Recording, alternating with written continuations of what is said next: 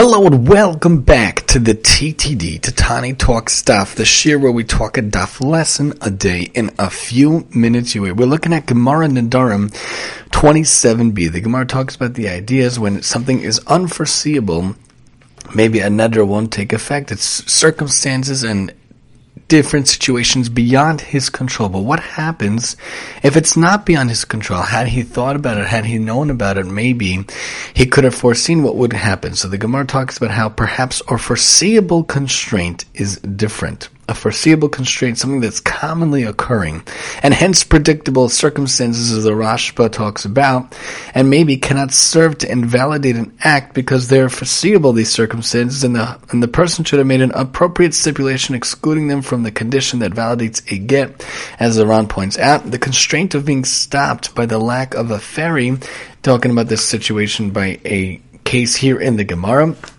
That kind of a situation should be foreseeable. It should be something that he could think about, for very often the ferry is on the far side of the river and he could think about it in the advance of the situation. Oftentimes there are things out of control. A person who's an ones, someone who can't predict things, that it was outside of his control. Understandable, we can't hold him to task, but many times things are not foreseeable. Yes, there's a test coming up in 3 weeks. It's very foreseeable. You should be studying. The board's exam are coming up for me.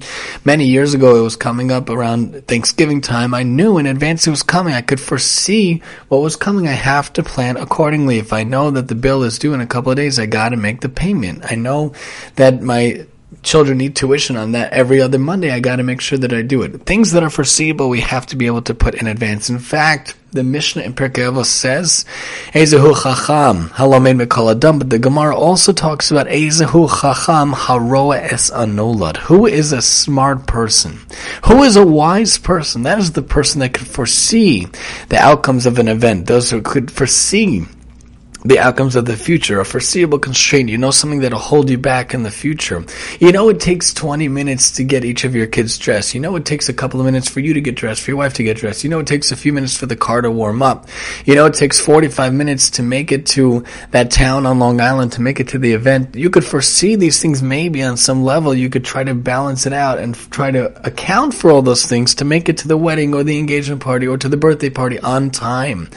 What can we do to foresee things in advance? A little bit of preparation, a little bit of advanced situation, a little bit of seeing things through to the future is even more so. They say in healthcare it's better to be preventative. Preventative medicine is so much better than reactive medicine. A lot of times we go to the doctor where we're reacting to a flu, to a virus, to a cough, to a drip.